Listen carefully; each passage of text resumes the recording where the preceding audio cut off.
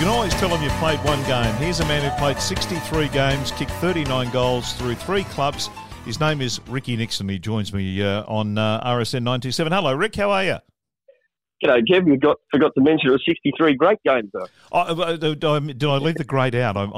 Whoops. And it started back in 1983. You came down from Golden Square. Now, you came down with a hell of a reputation, but there wasn't much of you. No, well, look, I wished I'd played in 2019 sort of thing. I was a sort of skinny 69 kilo little athlete sort of thing. And in those days, in the 80s, it was all about, strength and power and one-on-one contest. And, it probably summed up by my career. I think I missed over 150 games with injury because the body just couldn't cope. How did you find it when you first came down from Bendigo? You didn't come down on your own. You came down with another bloke, but he didn't sort of make it at the start, did he? Yeah, some little fat kid, Greg Williams. He was no good, too slow. Yeah, couldn't slow. Get the footy sort of thing. Yeah. I kicked 4 goals. Only bloke to kick 4 goals on Bruce Stool in my first practice game, and that was about the start and end of my career. But as Greg said it at the Golden Square Hall of Fame, we're from Golden Square in Bendigo. What inspired him after he got knocked back 4 times? He said, "When your best mate Ricky Nixon gets a game ahead of you, that's an inspiration." Yeah. Well, let's go back to that fateful day, 2nd of July 1983. It's at Princess Park. You take on Melbourne in front of 19,000 people. You're 20 years of age. You make your debut. Was there a big lead up? Was there a big kind of we've seen young blokes like Riley West has been named as an emergency 6 or 7 times before he got picked. Was there that kind of build up for you that you're almost there, and then you got the chance, or? Yeah, absolutely. You look back now, I was saying this the other night at Sportsman's Night, the teams of the Carltons in the early 80s and Hawthorn later in the 80s, they had genuine sort of 12 to 15 absolute stars in their teams. And, Carlton won 3 premierships in 4 years. Well, I came there in 1980, but they'd won 1 the year before and 2 in 81 and 82. Yep. So I think I'd been emergency something like 11 times, including was supposed to make my debut 4 weeks before that at Waverley, and it absolutely bucketed down rain. And I'll never forget this. Everyone came down from Bendigo to watch me play. David Parkin rang me and said, "We've decided to leave you out because you're just too skinny and too thin, and you're going to get battered around it."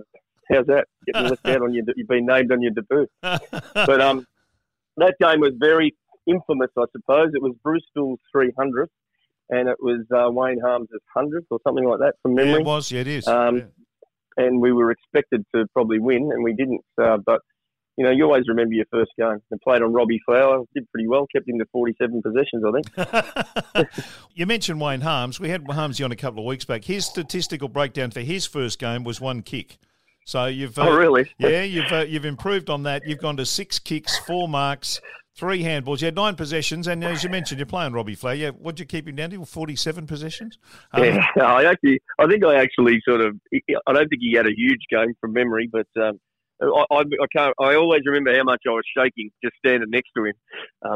Playing the debut game on an absolute legend of the game, and he's just one of the real true greats, not only on the field but off the field. And it's a shame we lost him recently.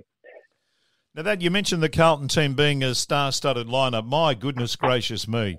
Bazasto, Buckley, Austin, Dool, as you mentioned, English, yep. Fitzpatrick, Glascott, Harms, Hunter, Johnson, Madden. It was an unbelievable team.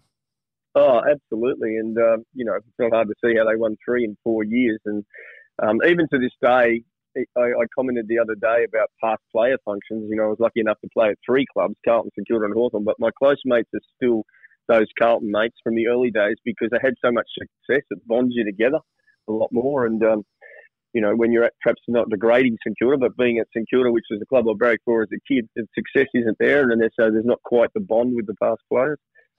Who did anyone? These days mentoring's a really big thing, and you understand that from where you went after your playing days, mentoring players. Did anyone take you under their wing in those days, which might have actually been a dangerous thing?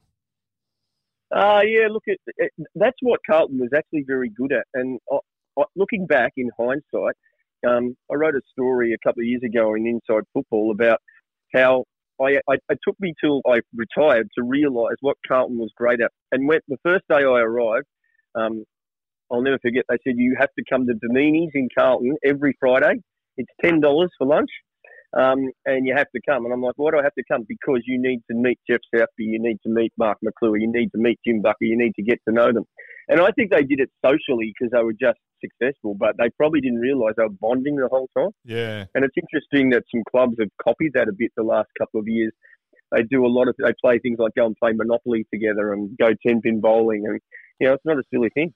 And the history that you get out of that and the fabric, I mean, they talk about the culture of the club. That's exactly what it was that you were learning in the middle of a restaurant in Carlton. Yeah, absolutely. I mean, look, I understand the game's changed and it's much more, it's an athletic event now, but back then you'd train or you'd play Saturday, you'd go to the social club straight after the game, you'd then go out to the Chevron nightclub, you'd finish at 3 or 4 in the morning, you'd go to training at 8, then you'd go to the trainers' rooms and have beers all Sunday afternoon. Yes. And once again, though, it was creating this unbelievable bond where I just feel today's players, it's all about them, individuals, robotic stuff. You just don't see a lot of this. Like you look at social media, it's pictures of them doing something on their own. There's not too many of them in groups of 3, 4, 5, 6 having lunch or something. Yeah, very true. Hey, then jumper number 48, much sought after, obviously, in your day. Yeah, it's amazing how many people remember. I used to wear 48 at Carlton, and when I asked them why, was it the way I played, or no, your hair was like a gollywog. It's good to be remembered for something in your footy career, although. The AFL rang me last year. It was quite funny. I said, Ricky, we've got some good and bad news for you. I said, what's the good news? They go, the good news is you might be put in the Hall of Fame. I said, really? I said, yep, you've officially got the longest career for the least amount of games. 11 years for 63 games. Apparently, Luke O'Sullivan played 10 years for 62 games. But also, McKernan at Essendon was a chance to beat me, but he played too many games this year. Goodness me. Now, you played one game in 83, you played a couple in 84 and one in 85. What kept you, was it that friendship and those blokes that kept you at Carlton in a time when you weren't getting a game? Well, it was, but also, too, back in those days, was zoning, and Bendigo was Carlton zone, and, they were very lucky. Bendigo was probably the strongest league outside the VFA back in those days, and all you wanted to do, even though I was a mad St Kilda supporter, is you just wanted to play for Carlton. That was your ambition. And Greg Williams and Greg Barrett for Essendon from memory. I followed St Kilda. All we wanted to do was play for Carlton. And Tony Southcombe, who was probably the best country footballer ever, played 12 games at Carlton, would have played 200 if he committed himself but wanted to live in the country. He grabbed us when we were 16, and I'll never forget this. He said, I'm going to make you the 2 fittest kids in Australia so you play VFL. So he took us out to this very famous One Tree Hill, which is a 4-kilometre run up to the top where there's this lookout tower. I ran to the top the first day. It took little fat Greg 28 days to get to the top. And I said, well done, mate. Great effort. He goes, Rick, why do you always run to the top? And I said, because that's where Tony told us to run to. And he goes, yeah, but you're better than that.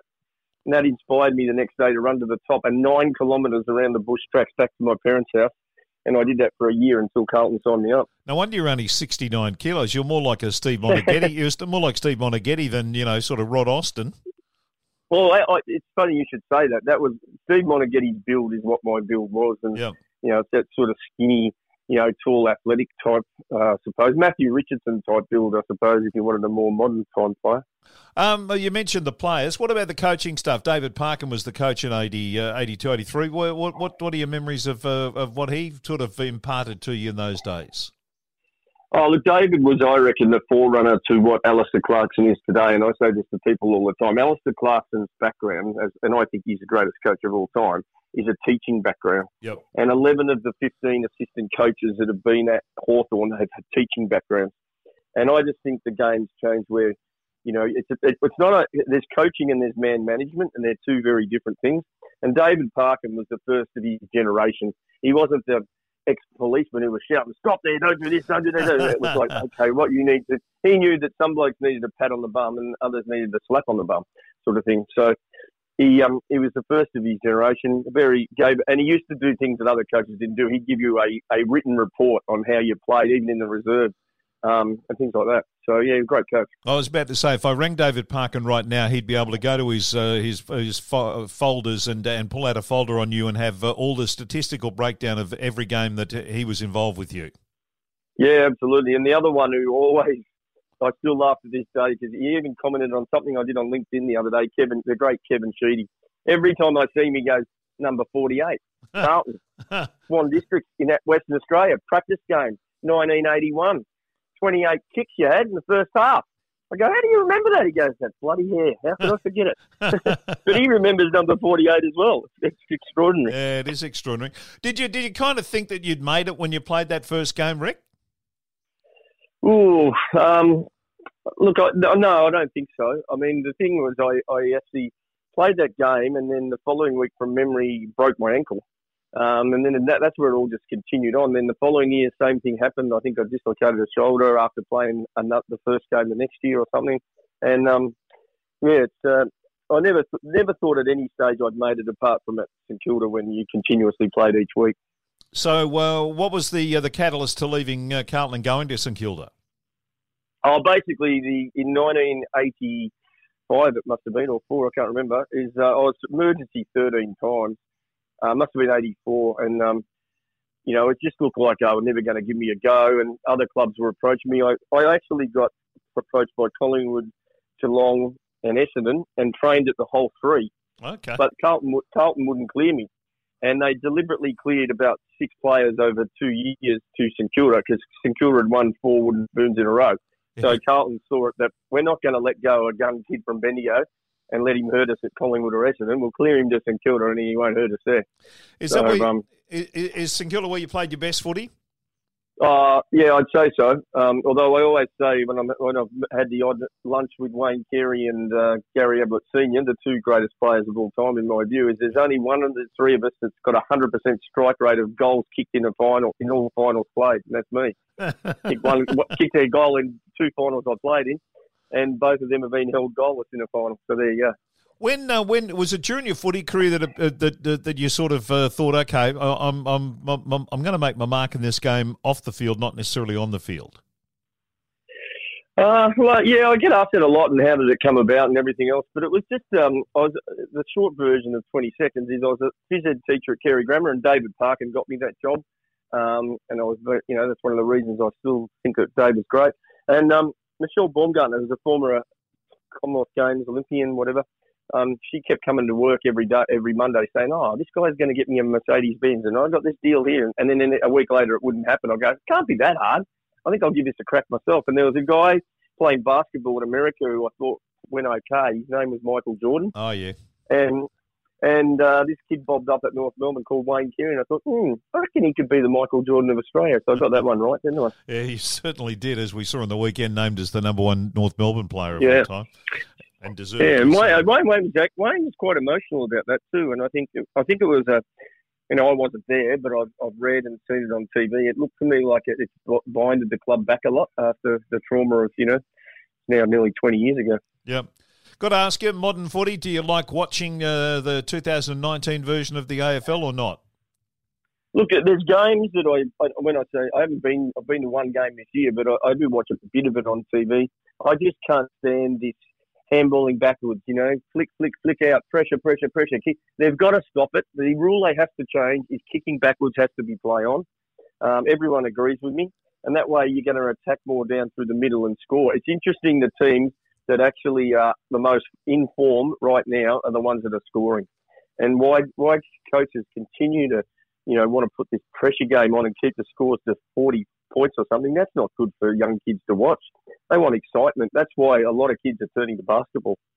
Now, you mentioned Wayne Carey, who's obviously one of the greats of the game, and you mentioned Gary Ablett, another one of the greats of the game. Have you seen anyone running around at the moment in what you've seen that could be one of the greats of the game? Is a Paddy Cripps on the Bontempelli, one of those? Oh, definitely Cripps for me. I mean, I picked him at the start of the year to win the Brownlow, and I won't be too far away, I don't think. Look, I did also predict in October last year during the trade period that a kid called Sam Walsh will be the best kid drafted in the last 10 years. Yep. And I don't think I'm going to be too far wrong on that one. Jager O'Meara was a player that stood out to me also 7 or 8 years ago prior to the draft, and it's just a shame he's had a lot of injuries, but I think he's showing the fans now what he's capable of, and when Tom Mitchell comes back into that team next year, it'll be pretty good. But, yeah, the other young players running around, I like Lockie O'Neill. I think he's Brisbane have got some good young talent coming through, and Chris Fagan, he's one of the reasons Alistair Clarkson is what he is today. Yep. And guess what? Chris Fagan's background was teaching. So he coached the coaches at Hawthorn. I think he's great. But no, I think it's a very unpredictable. I know the AFL would like that, but call me stupid, but it wouldn't surprise me if Port Adelaide won the flag this year because they suddenly get a kick on after winning by 10 goals on the weekend. They suddenly get a kick on. And your mob, I predicted they were the biggest outsider, dark horse, that could make the finals and cause a few problems. I don't think they can win the flag, but they're certainly capable of beating the bottom 4 teams in the 8. Yeah. Hey, the AFL bubble, and lots talked about player welfare, and in your business career that you had with Flying Start and the players that you managed, you had to look after players. Is there a hole in the player welfare gap that needs to be filled so as we don't have some of these fine young men falling into all sorts of different areas? Yeah, look, the biggest single problem, and it's not only in AFL football, it's in the world generally, is social media. The time has come. I've been on about this for nearly 8 years, I reckon. And the government has to stand up and legislate that social media accounts have to have ID attached to them in Australia. If you don't have ID, you can't have a social media account. If you want to hate on someone, which is causing all these problems with players with mental health. I was with a superstar of the game who's retired recently.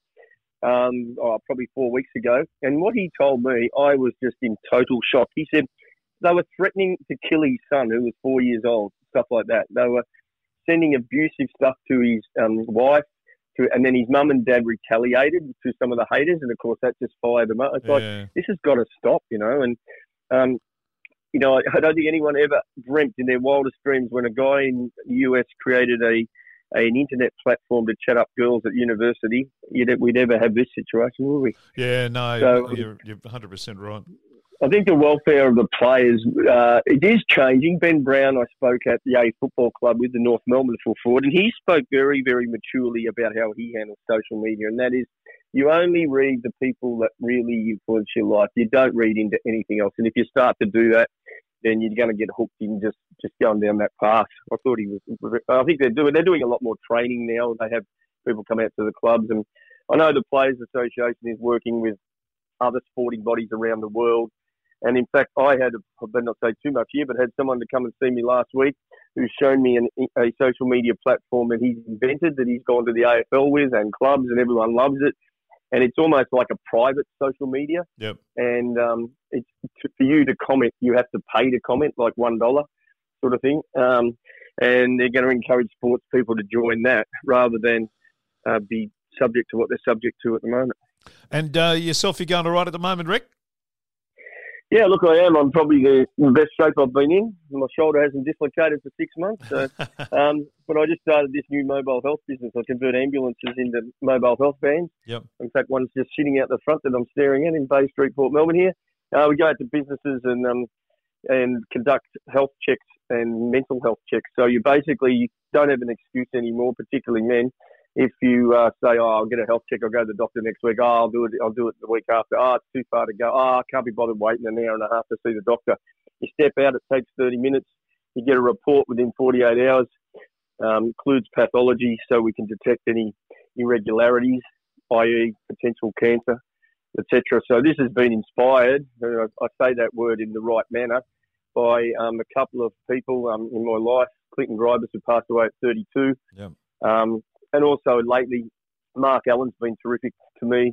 This guy's going through hell, professional golfer, yep. diagnosed with advanced cancer at Christmas. And, he wants to get out there with me and encourage young people that it's never too early to have a health check. Yeah, no, very wise the cost of having a health check is exactly what it would cost you to go out one night on the weekend and drink booze and have a big dinner or something like that. So, for the sake of your health, you've got to do it. Yeah, absolutely. Good on you, mate. Great to catch up. Long way from the 2nd of July, 1983, round number 15 when you made your debut, but good to catch up. Thanks for your time. Good on you, Kev. You're a superstar. See you, mate. If the house is rocking, don't